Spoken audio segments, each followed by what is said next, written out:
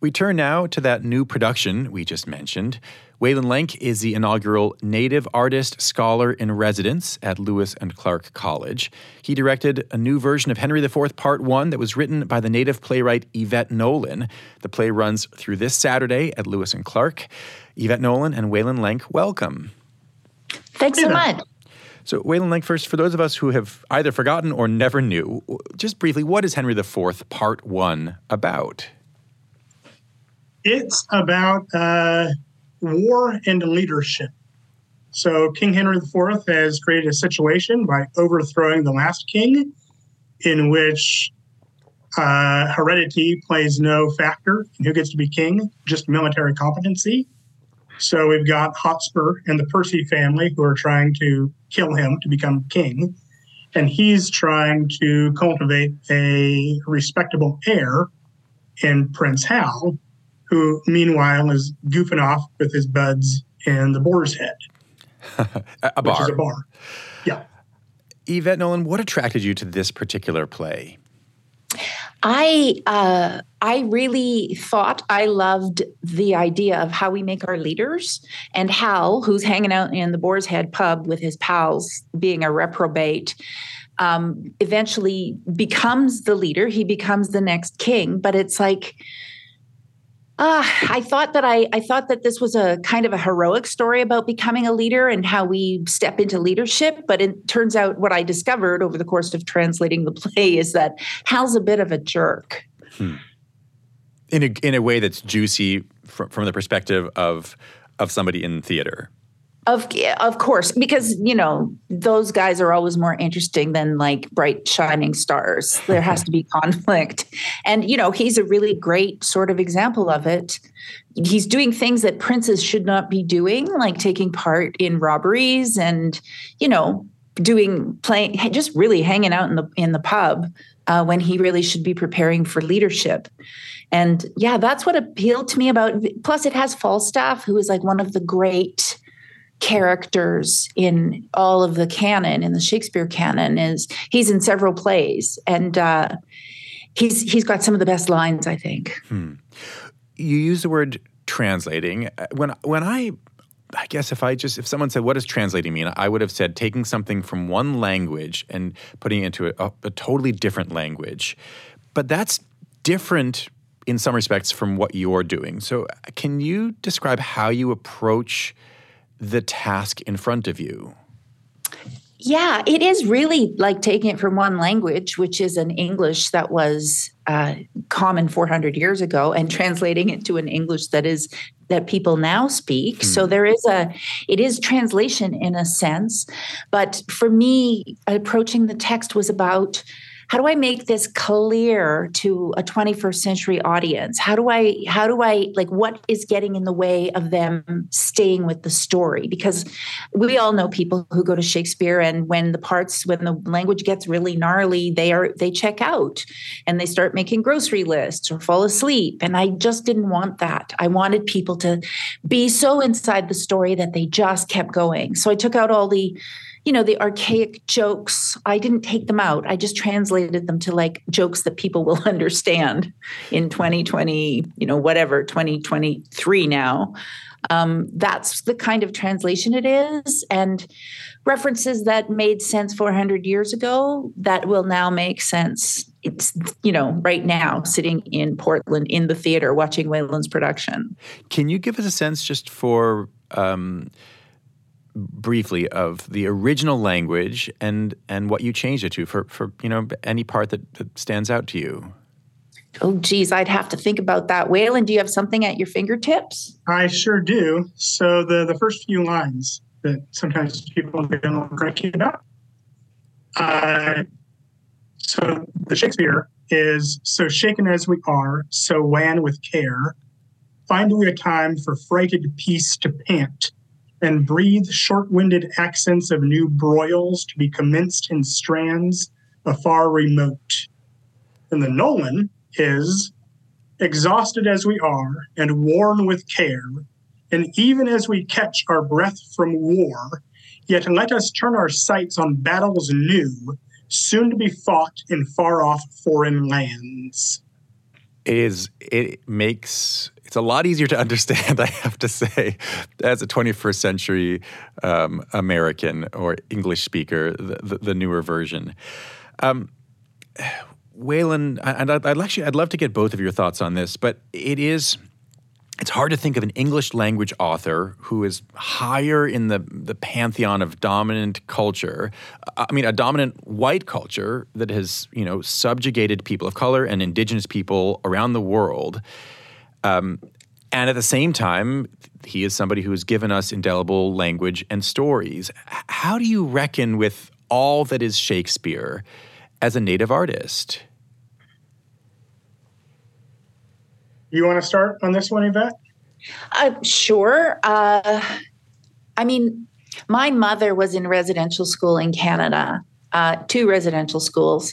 And what she, for better or for worse, what she got from residential school was a love of learning. So she had me when she was very young. She married my father right out of residential school. And we grew up learning things together. And what she taught me was that language is power. And you just said, he's the preeminent guy, Shakespeare. And when I was a child, a toddler, we watched a production of Julius Caesar, because we were both learning the language. And that's the thing I wanted. I want power over the language, because you have power over the language, you have power in the world. You can make people see and understand, which is, I guess, why I'm translating Shakespeare.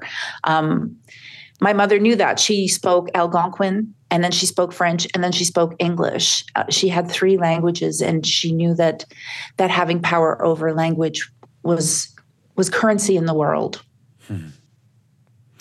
Waylon Lenk, what about you? How do you think about Shakespeare? I go back and forth and back and forth. So when I initially encountered theater at all, it was through Shakespeare and started doing theater. And so his works have had overall a positive effect on my life. And yet, he's not the only playwright ever. I mean, we have so many fantastic native playwrights, and we should be doing our work, plays by native playwrights, which in this instance we are doing. We're getting a little bit of column A, a little bit of column B. But there's also the aspect of access. So in English language theater, throw a stick and you're going to hit Shakespeare. Like, if you want to be a theater professional, Shakespeare is going to be something that you are going to have to do at some point, unless you make a very definite choice not to, and then to accept the consequences to your career that would entail. So I think for native artists, just being able to do Shakespeare and to be able to handle the particular genres in which Shakespeare works and the particular uses of language, I mean, it's a sensible career thing. Waylon, sticking with you, I'm curious how your understanding, and my understanding is you and Yvette have worked on this play together on and off for a number of years now. But what has working with the student cast now at Lewis and Clark, has it given you a new lens to look at this work that you must know very well already? Oh, absolutely. I mean, first of all, this is the first time that we've got it on its feet, right? So we've had a number of readings starting back when we started working on this in 2015. So our first reading might have been in 2016. Yeah. But with the students, and on this production, one of the things I knew that we were dealing with was elements of gender and what happens when the state is so heavily invested in militarized masculinity. What I've been finding in this production and working with these student actors is just how very queer this play is. And not even in subtext. I mean, there is subtext, but also overt things. Hotspur has a very erotic relationship with the idea of how.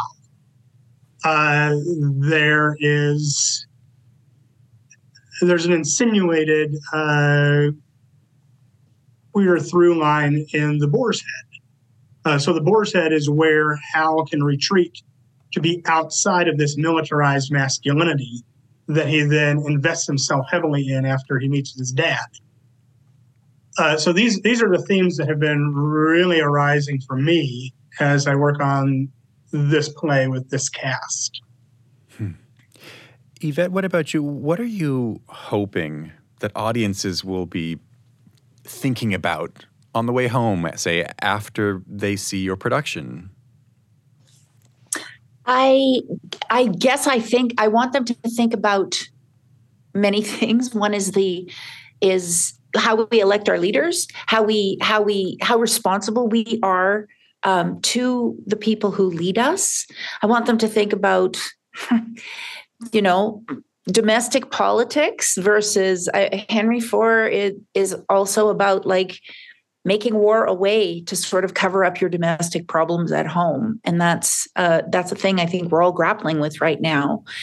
And just the joy of language, the joy of like a clear story, clearly told, kind of galloping along. These are the things that, the theater, we get the theater together, we breathe together and our hearts beat together. And that's a community experience. Yvette Nolan and Waylon Lenk, thanks very much. Thanks so much for having us. Yvette Nolan is playwright, translator for the new production of Henry IV, Part 1, which you can see through Saturday at Lewis and Clark College. Waylon Lenk directed the play. He's a Shakespeare scholar. He's also the inaugural Native Artist Scholar in Residence at Lewis and Clark College. If you don't want to miss any of our shows, you can listen on NPR's app, on Apple Podcasts, or wherever you like to get your podcasts. Our nightly rebroadcast is at 8 p.m. Thanks very much for tuning in to Think Out Loud on OPB and KLCC. I'm Dave Miller. We'll be back tomorrow. Think Out Loud is supported by Steve and Jan Oliva, the Rose E. Tucker Charitable Trust, Ray and Marilyn Johnson, and the Susan Hammer Fund of the Oregon Community Foundation.